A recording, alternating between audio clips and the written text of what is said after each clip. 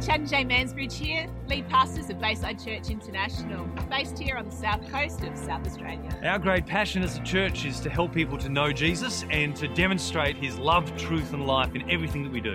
We hope you enjoyed today's message.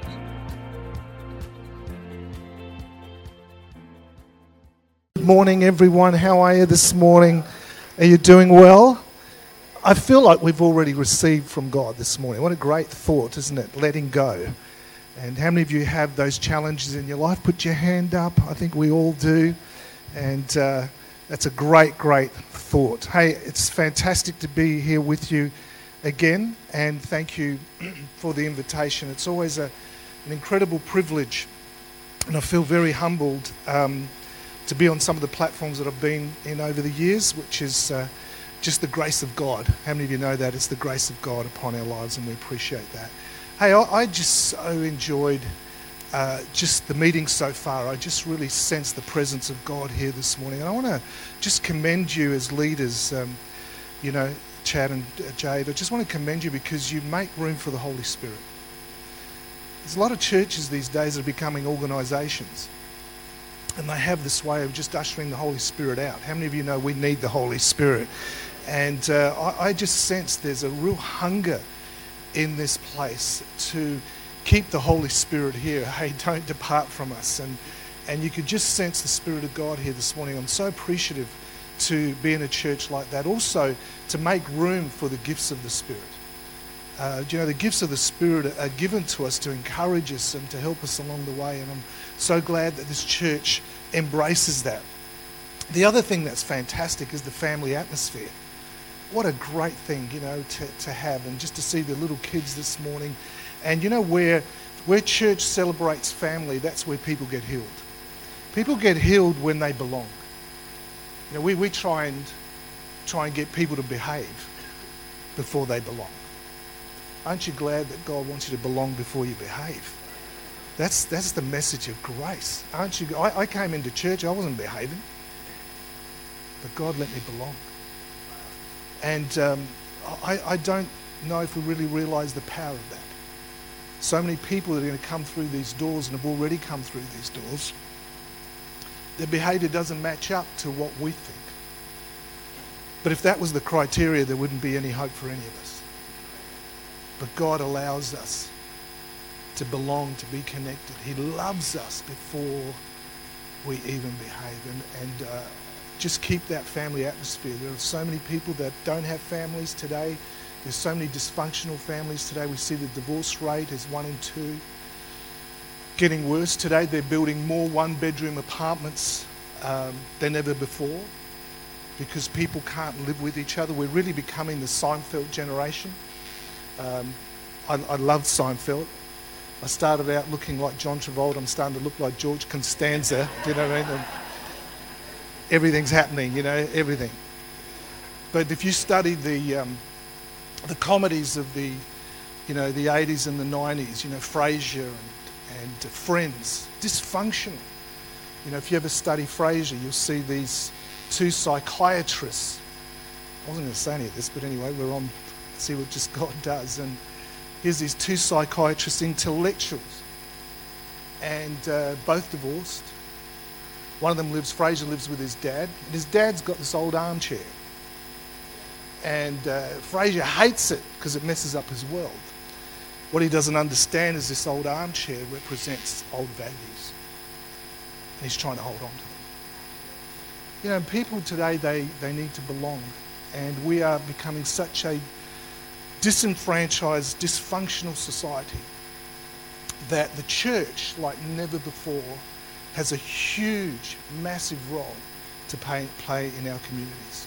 And so I really just appreciate the family spirit. Never ever lose that.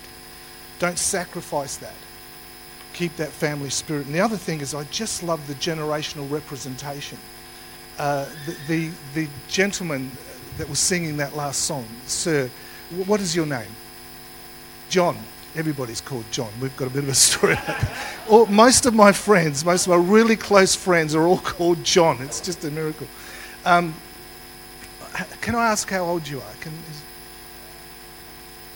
60s. He had to think about it. He goes, I'm not really sure. I just want to commend you for letting him sing. No, can I say that? Because, and he's got a good voice. He actually has, hasn't he? So is Malcolm. Where's Malcolm? Where is he? Yeah, mate, you did all right too this one. I thought, wow. And because I was in a band called Nicky and the Boys, and I've still got it. They just won't let me sing anywhere. But I just want to commend you as a church. And what a great song for him to sing. When he's got the runs on the board. If anybody can sing those words, God, you've been good. God, you are good. All these years of my life. Isn't it great to get to that age and be able to sing that? So I just want to commend you that you're not afraid to have generational representation. In a lot of churches today, what's happening is, and I see this, in a lot of churches what's happening is they're just focusing on one or two generations. But how many of you know God is a generational God? And if you're going to see true healing and true restoration, and you're going to see the love of God, because we need each other and we need every generation. My focus now, we've become grandparents, and I love it. It's just absolutely brilliant. But we need grandparents in the church, just like we do in families. And they've got so much to give. And I just want to commend you that you haven't just gone, well, let's just go with the trend. But you've gone with what the Bible says, which is absolutely awesome. So I think you should give John a big hand and all your guys and your music team. So that's great. So this morning, I just want to talk about the church. Is that okay? Because, I think one of the dangers is that's happening in our communities is that we're losing the purpose of the church. And in a very secular and very humanistic society that we live in, and I better be careful what I'm saying this morning because I'm tempted to make some other observations and I won't. But in this secular humanistic society that we live in, and there are political moves to remove the church out of our society. That would be one of the most tragic, harmful things to our communities. Because in removing the church, you remove God. And that's what secularism is about. But I want to just talk about three main functions of the church. Is that okay? Just to help you. Now, I'm generalising today because this is just a huge subject, and you might say there's more than three functions of the church, and there is. But I just want to highlight three pillars that I believe are absolutely important for us to understand. And I want to say this because you are a strategic and important church to this community. I don't want you to underestimate the value of who you are as a people, as a community, and as a church to this community and beyond. Because sometimes I think when you live with each other, you become familiar with each other. And there's a danger about familiarity because what happens is you lose the appreciation of each other. And you lose the appreciation of what God is actually doing through this community. So today, in sharing these three thoughts, I really pray that will help you to understand, what your purpose is and what God is going to do through you. Is that okay? So I think we've got, three main functions of the church. So I'm going to go through these things pretty quickly. I'm going to put them up on the board pretty quickly so you can have a look at them. And like I said, this is a general overview. There's many, many other things the church does, but these are three strong pillars. Number one, the church is to carry a restorative spirit, the spirit of Jesus Christ. Did you know he's a restorer? And we're going to look at that individually. We're going to look at these three things. The second thing is that God wants to raise you up. After you've been restored, God wants to raise you up. He wants to equip you. He wants to empower you to purpose. And it's so important that we do that. And part of the raising up is about maturing you. How many of you like that word? And how many of you know it's a process? I'm 62 this year, and I'm sort of thinking to myself, when am I going to get it? Do you know what I mean? I think there's some things in my life that's just taken me ages, and I've been a bit of a late bloomer, if I'm honest, because there were some things in my life that I really had a hard time working through. And it sort of took me ages to sort of grow up. Can anybody relate to that? Who's still on the journey? Your age, all the wives are bumping their husbands, go, yeah. Age has got nothing to do with maturity. You can be, I've met 70 and 80-year-olds and they're still not mature. Because it's a decision you make based on how you respond to God's truth in your life. And so it's a journey, and it's a big challenge for a church to understand that process. The raising up, we love the restorative spirit of God, but can I say this to you? God is a builder. If you study scripture, it says this. Jesus never says, I've come to bless my church. He said, I came to build my church. And if you look at so many scriptures in the Bible, Jesus, God is a builder. He wants to build us. He wants to build maturity, because when he builds maturity, he will build confidence and authority in your life for his purpose. But if you don't allow yourself to become mature, my grandson is 5 years old. When he was about 2 years old, he used to love cars. He used to stop in the middle of, when we used to take him for walks and, go broom broom. He loved cars. And as much as I love him to bits. He can have anything he wants. And so he used to sit in my car and he used to get the steering wheel and go broom, broom, broom, broom, broom. But do you think he ever got the keys? I never gave him the keys. Because as much as I loved him, he didn't have the maturity. I just wonder if God doesn't give us the keys to some of the things in our life because we're not mature enough to handle it. And so maturity is a huge thing which we struggle in our church, but it's part of the process of what the church is about. The third thing is that God wants to release us into purpose. And, these three things are absolutely vital in a church community if you're going to grow a healthy community that is empowered by the Holy Spirit, empowered by the word that will bring change to the community. And if the church doesn't allow itself to go through these three processes, it really just becomes an organisation that meets together on a Sunday and just enjoys each other's company and has church. And how many of you know we're much more than that? So is it okay to look at these three things today? Is that okay? Let's go on a bit of a journey and let's look at the first word, which is to restore. So the church is a little bit like a hospital. Because when we come into God's family, we are broken. How many of you can you relate to that? How many of you came in and you were broken, you were wounded? There was disappointment, discouragement, all sorts of things like that. But God wants to redeem us, he wants to recover us, and he wants to restore us. Psalm 23 verse 3 says, he restores my soul. And aren't you glad that God does that? The soul is made up of your mind, your emotions and your will. The Holy Spirit is a master surgeon. And I don't know about you, but he starts to renew your mind. When I came into church life, man, I had so many negative experiences around me that most of the way I thought was very, very negatively. And it actually displayed or manifested itself through life.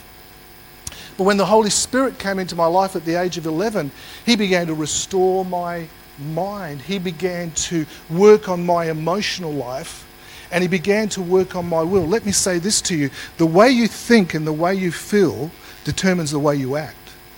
So if you think wrong and you feel wrong, your will is subject to those two negativities. That's why God restores your mind. He heals your emotions, so your will is not subject to making wrong decisions. He restores my soul. Aren't you glad about that? Isaiah 61, and we sang about it in one of the songs this morning. Isaiah 61 says, he came to heal the brokenhearted. God loves to bring restoration to the brokenhearted. I don't know if you've ever met people or you've ever had a broken heart, where life is just a constant disappointment, where life is a constant discouragement, where life is a place of disillusionment. And when you get to that point, you disconnect. Broken-hearted people are disconnected people. That's why the church, it's as vital for the church to keep that family spirit so that we can connect. And what does God do? He comes, and not only does he heal the broken heart, but he sets the captives free, the Bible says. And he gives us beauty instead of ashes. That's the restoring work of Jesus Christ. And then I love Matthew chapter 11 to 28. I don't have all those scriptures on the board, but Matthew 11, 28, listen to this, says, "Come to me. He is the master restorer. Come to me, all you that are weary and you're burdened." You're burdened by life and sin. You're burdened by making the wrong decisions, living the wrong way. And this is what he says, "Come to me and I will give you rest." Did you know that the word restoration, half of it is rest? Do you know when people come into church, many times they just need to rest. That's why it's like a hospital. People come in here, and many times, and I've experienced this, let me tell you, as a pastor, one of the greatest joys that you can experience as a pastor is to see broken-hearted people come in, people that are on the scrap heap of life, people that have lost their way, lost their dreams, lost their hope, and they come in and they have an encounter with God, they have an encounter with Jesus Christ, their personal Savior, they have an encounter with the Holy Spirit, and all of a sudden, it's like the floodgates of their soul opens up. And for many people, I've had people come to church the first time, and for the 6th, 7th, 8th week, they just cry. Do you know why? Their soul is resting. I've had so many people come into church, say, "Pastor, every time I come to church, I just sit during the worship and I just find myself crying." I thought, gee, we're not that bad. Surely the church isn't that bad. But what was happening? Their soul was at rest. Their soul is getting transformed. That is the power of restoration. And guess what? We're all part of that restoration. The Holy Spirit uses you and me to help in the restoration of people. It's vital. Can I just say this? Some people, and I'm sure there's people in this church, and please don't hate me about this comment, but sometimes we have our favourite seat. Don't we? We just like, this is my seat. I was born again in an Italian evangelical church, and there was one guy, and he that was his seat. It was the second row on an aisle, and no one was allowed to sit in that seat, and everybody knew about it, But I just wonder sometimes, just as an experiment, would it be good sometimes just sit in a different seat? Because you don't know who God's. There you go. Your pastor's going, "Thanks. You've just been preaching to me." See, he's obedient. There you go.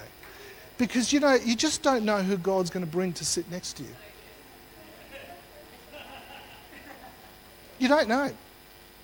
And I wonder if God can use you in that context to maybe reach out to that person. In the church we pastored in Melbourne, we had this sort of thing that we did. We try to embrace it as a cultural value in our church. We used to say, "Pastor your row." Pastor your row. Don't wait just for the pastoral team to do it. You pastor your row. Because you don't know who the Holy Spirit's going to come and sit next to you. And maybe you should say to them, "Hey, wouldn't it be amazing because I've seen this happen, that the Holy Spirit brings somebody." We had a lady in our church, and she had a brain tumour. And God miraculously took her through a process where she was healed of this brain tumour. But it just so happened that this particular day when she sat in this particular seat, that the lady in front of her, who had just happened to come for the first time, had just been diagnosed that week with brain tumour. And when the pastoral team asked me to come and pray for her, I came and prayed, and I realised that sitting right behind her was this lady that's just been healed from this tumour of the brain. Guess who I got to pray for her? As they started talking, guess what happened? She goes, "What doctor are you seeing?" She goes, "I'm seeing this doctor." She goes, "That's the same doctor that I saw." Now, is that a coincidence or is that a God incident? See, God uses the body to minister to one another to bring restoration. Now, I know that that's not limited to just this room. And I want to be careful in the context of that. But can I just say, and I've seen this happen so many times where people, God, sometimes, it's like he leads people to sit in certain places. Some of our people started praying, God, where do you want me to sit? It was amazing. Because God wants to move. Do you know, about 7 years ago, we were pastoring, it was 2012, we went to Melbourne to pastor this broken church. It was shattered. It used to be one of the gateway churches, or one of the very significant churches in our movement, but it had gone down to 40 people. And they'd had a split. 20 went one way, 20 went another way. And they asked me, would I be interested in pastoring this church? Well, my first response was, no, no way. And my wife, who's seems to be, I'm the one who's recognised as a prophetic ministry, and I say to her, well, God just doesn't speak to you, you know what I mean? But she's the one that goes, no, this is the church that we need to take. It was just, anyway, it's a long story in itself. Anyway, we came to this church, and one of the first things we did is we brought these two groups back together. God began to restore the church. In the journey of this church, every week people were coming. Different people were coming from different backgrounds, and God began to build the church. But as people came in, they were so broken. And about 2 years in the journey, we got this great youth children's pastor, and her name was Marie. And one of her boys had just lost it. He had so gone away from God. He'd gone through a divorce. He was broken. He was shattered. His mother started telling him about the church. And so he started to come and just sit in the back seats. He started to come and sit in the edges of the church.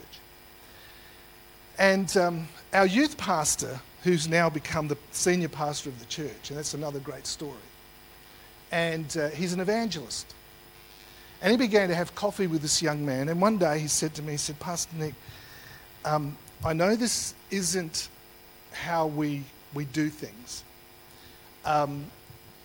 We were short of musicians. Some weeks we hardly had any musicians. My wife actually, started playing the piano again and things like that. He said to me, he goes, Nathan, this young man, said, do you think he plays the guitar, could we get him to just fill in for a Sunday? Now, he didn't meet all the requirements. How many of you know Jesus healed on a Sunday? See, if someone is taking a step towards Jesus, don't get pharisaical with it. Don't try and put your own stuff on it. And Charles's heart was so much about, hey, we want to see this young man won to Jesus. He said, do you think we can put him up to play? His behaviour wasn't right.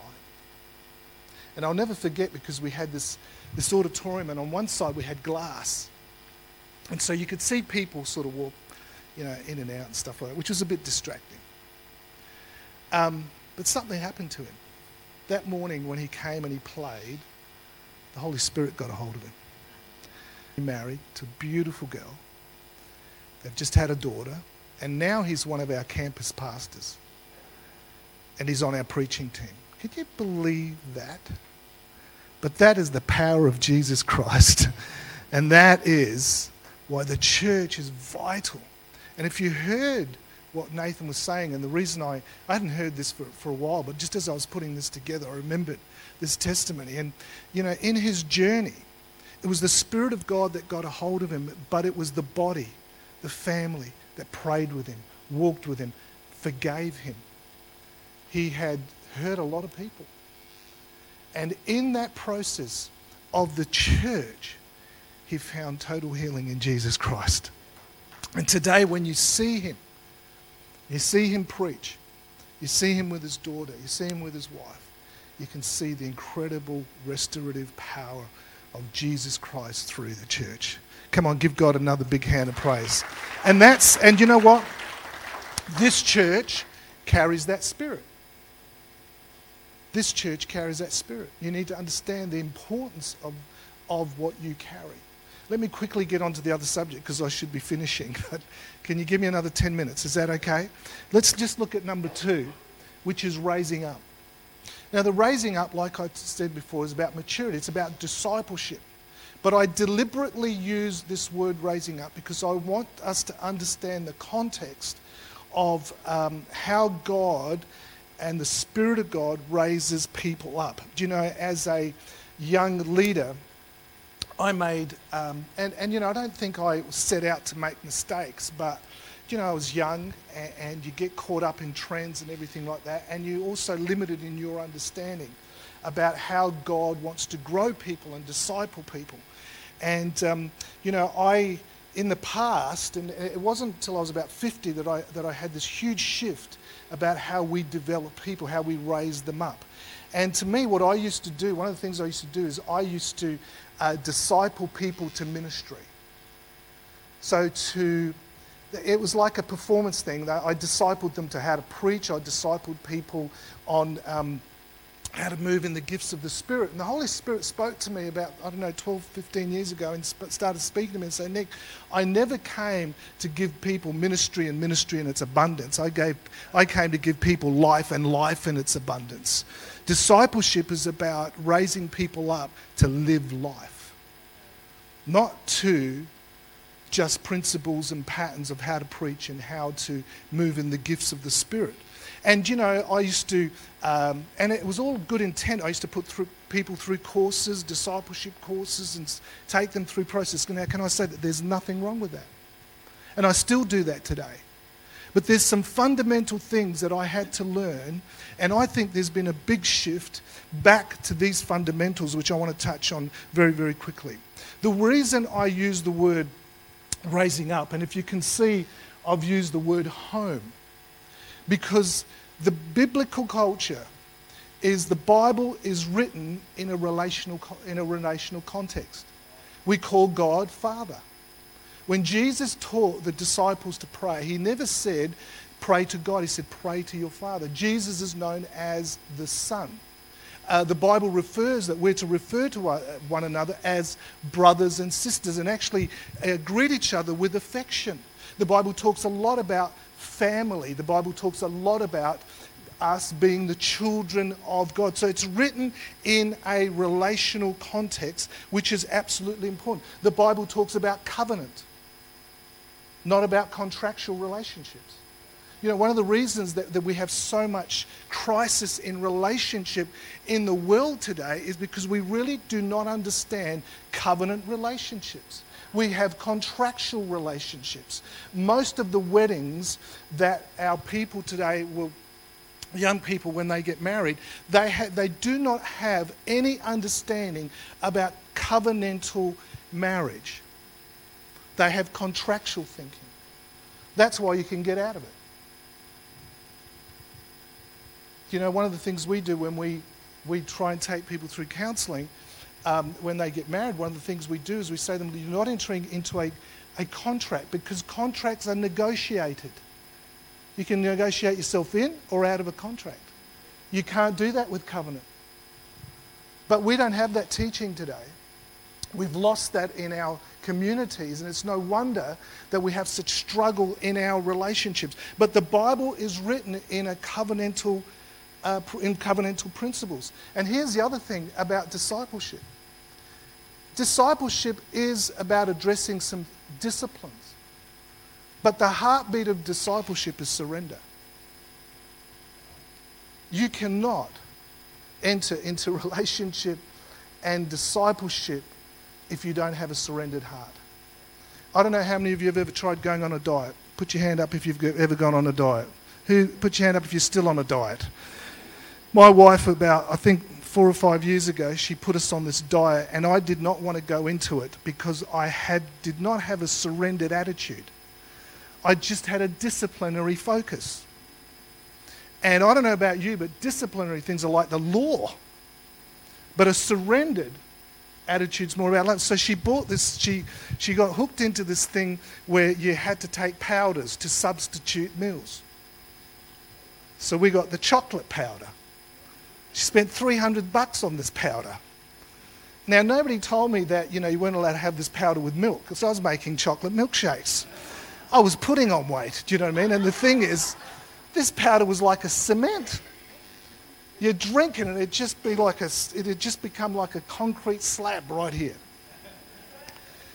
And it was terrible. Now, I fought against it because I approached it from a disciplinary mindset instead of a surrendered heart. Whenever I've gone on a diet and I've surrendered because I've wanted to go on it, something different has happened. Discipleship is not primarily about discipline, it is about the surrender of your heart. So when Jesus comes and he puts his hand upon you, the Holy Spirit does not force his hand to stay on you. You have to invite him in. Well, this is the Holy Spirit. This is the Son of God. He asks for permission to shape you. In Jeremiah, he takes Jeremiah down to the potter's house and he says, hey, Jeremiah, have a look at this potter forming this piece of clay. And he says to Jeremiah, I would that my people would allow me to shape their lives. So discipleship is not putting people just in a room and trying to discipline them and trying to correct their behavior. It is a transformation of the surrender of their heart. That's why it's relational based. And if you read, we get a picture of this. I'm going to have to close because also I'm going to go on and on. But we get a picture of this. And this is why I talk about that the church has to be like a home. Because we have to understand that the picture that God is giving us about, discipleship is about raising up a child in a home. That's the context of discipleship according to Scripture. That's why I loved all these children being out the front here, because what are you doing? You're raising him up in this home to follow Jesus Christ. And we get this picture in Luke chapter 2, verse 41, when they went to celebrate the Passover. Can I quickly read this to you? It says this in Luke chapter 2, verse 41. It says, every year his parents went to Jerusalem for the feast of the Passover. When he was 12 years old, which is very significant, they went up to the feast according to the custom. After the feast was over, while his parents were returning home, the boy Jesus stayed behind in Jerusalem, but they were unaware of it. These are bad parents. Thinking he was in their company, they travelled on for a day. Are you kidding me? Talk about, what's the movie franchise that came out, Home Alone. These parents were shocking. Home Alone came out in biblical times. Then they began looking for him. This is after a day. Listen to this. They began looking for him amongst their relative and friends. When they did not find him, they went back to Jerusalem to look for him. After 3 days, they found him. What is this all about? Were Jesus' parents bad parents? Or was there something in the fibre of the community that a child was raised up by a village, by a family? That discipleship is so relationally based that it's not just by putting them through a course, but the culture of the church must be that of a family that raises people up in the context of a family spirit. How different would that be instead of putting people just through courses, which I think is part of the process. But all of us are responsible for discipleship. And isn't it God's way? Because think about it. In discipleship is not just about being in a family, but it's also generational. Did you know there's so many older people here that can help people on their journey because of your own experience that you've had in your journey? That's why everybody is valuable in the kingdom of God and in the church. Can you give me an amen to that? Every single one of us. Jesus was raised not just by his parents. Meredith's culture, if you talk to Meredith, she comes from a little place called Melrose, 3.5 hours out of Adelaide. There's only 400 people in the town. But if you ask Meredith who raised her, it wasn't just her mum and dad. It was her grandparents. Meredith, she's got this garden at home, tomatoes, she's got everything. And she has made so much relish this year, it's not funny. We've actually run out of cans. That's another story. Anyway, we'll leave it at that. But where did she learn that from? She learned that from her grandmother. It wasn't just her grandparents that raised her, it was her Auntie Margaret. Auntie Margaret at a very young age had a stroke. And she wasn't able to get married, but she poured herself into the children. See, the culture of the family, if you really know who Meredith is, you'll see these people ooze out of her. That is the content of discipleship in a church. What we should see when somebody comes in, Nathan, what we see today is not just his parents that have discipled him, but we see the people that have invested in his life, that have prayed with him and walked with him. It oozes out of him because it's the whole church that raises up a person. Wouldn't that change our culture? Do you know, when I was 7 years old, my parents took me to Italy. I was born here in Australia.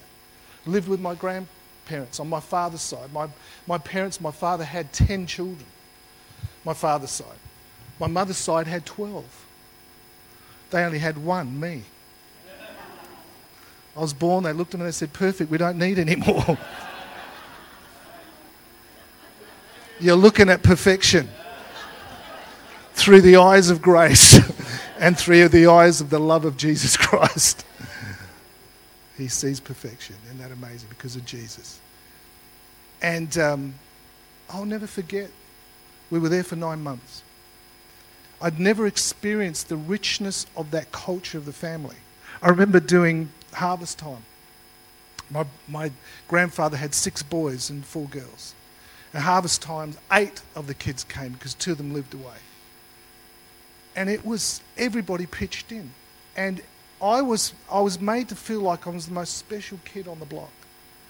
I remember one time which impacted my life so profoundly. On one occasion Grandpa had to go and he wanted to buy some more cattle. But they only had 1 horse, and Grandpa was getting old. My grandfather was getting old, and so he would ride the horse. But I so wanted to go. I'm a little lad, I think I was about 8 then, and I wasn't going to be able to make the distance. And so my father said, you can't come because we can't carry you, you're going to get tired. Well, I let my grandfather know, didn't I? And my grandfather said, no, he's coming. And this is what happened. My grandfather put me on the horse, and he walked that horse all the way there and all the way back. What do you think that did to me? What do you think was the impact that happened on my life? When we left Italy, because of circumstances, and we were going to stay, but things didn't quite go the way my parents had planned, we came back. For about 2 years I grieved. It wasn't Italy I grieved. It was the culture of the family. And it's so vital. Can I say this? People today that come into our churches, let me tell you this, if you just put them in courses, if you just sit them down and try to teach them how to do the ABCs, you're not going to transform their heart. You're not going to raise them up in a mature way. You're just going to intellectually stimulate them. That's why the church must understand the culture of how the Bible talks about discipleship. The second thing, very quickly, is if you have a look, is a holistic approach. Like I said, I used to just try and build people spiritually, but how many of you know that we're more than spirit? We're body, soul, and spirit. Actually, if you read on this passage, it talks about Jesus, and in Luke chapter 2, verse 52, this is what it says about Jesus. And Jesus grew in wisdom, in stature, and in favour before God and men. If we truly understand discipleship, that we are not discipling to ministry, but we are discipling to life, that we're not discipling just to one facet, but we are discipling to a holistic approach, let me tell you this, not only will we bring people to a greater sense of maturity, but they will be mature in all areas and aspects of their life. And that's how God wants us to be. He wants us to have confidence so we can have authority. So the third thing is so that we can be released and bring hope to our communities. Is that okay today? Come on, would you stand to your feet with me? Now, this is what I sense in God. I sense that there's a very, very strong restorative spirit in this house. Would you agree with that? How many of you would agree with that? I'm just going to grab a drink if that's all right, really quickly.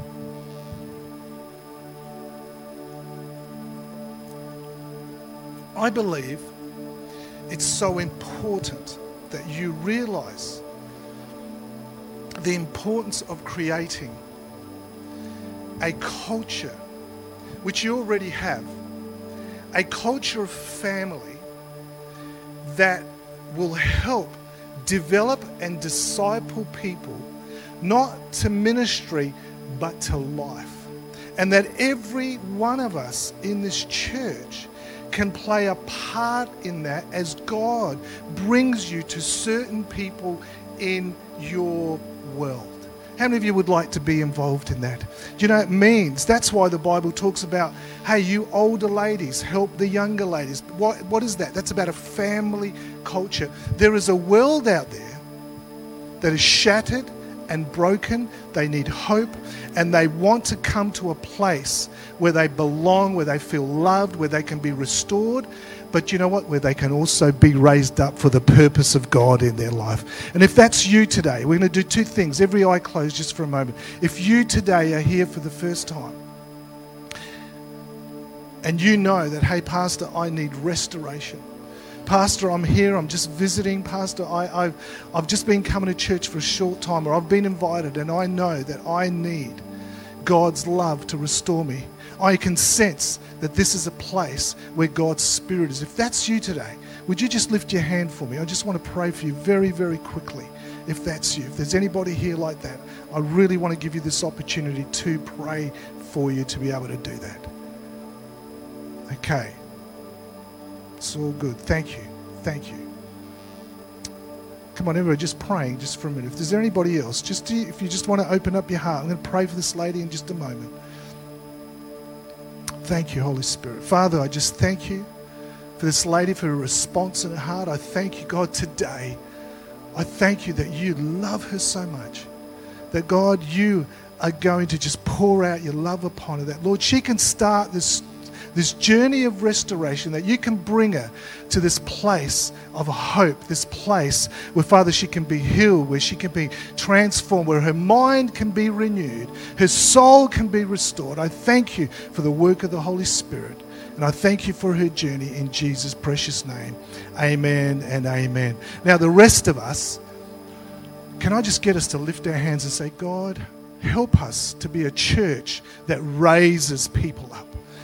Lord, I want to be counted. I want to be in.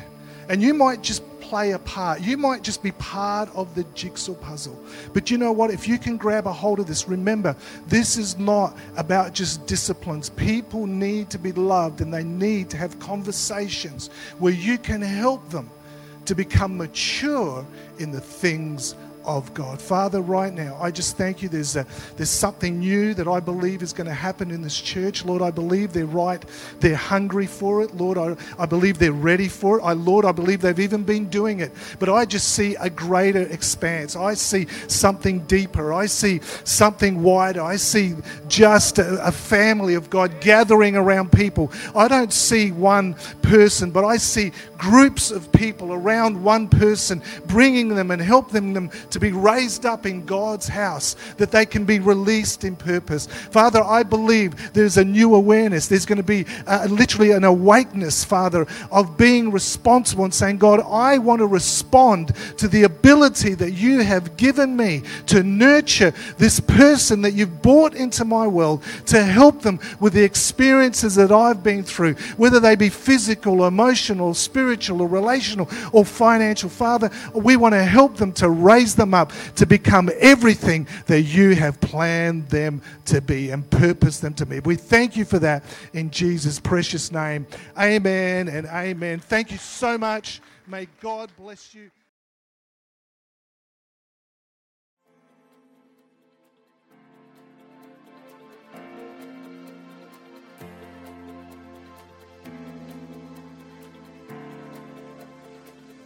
I hope you've enjoyed today's message. Remember to check us out at baysidechurch.org.au. And of course, if you're ever in the area, please pop in and say good day. Bye.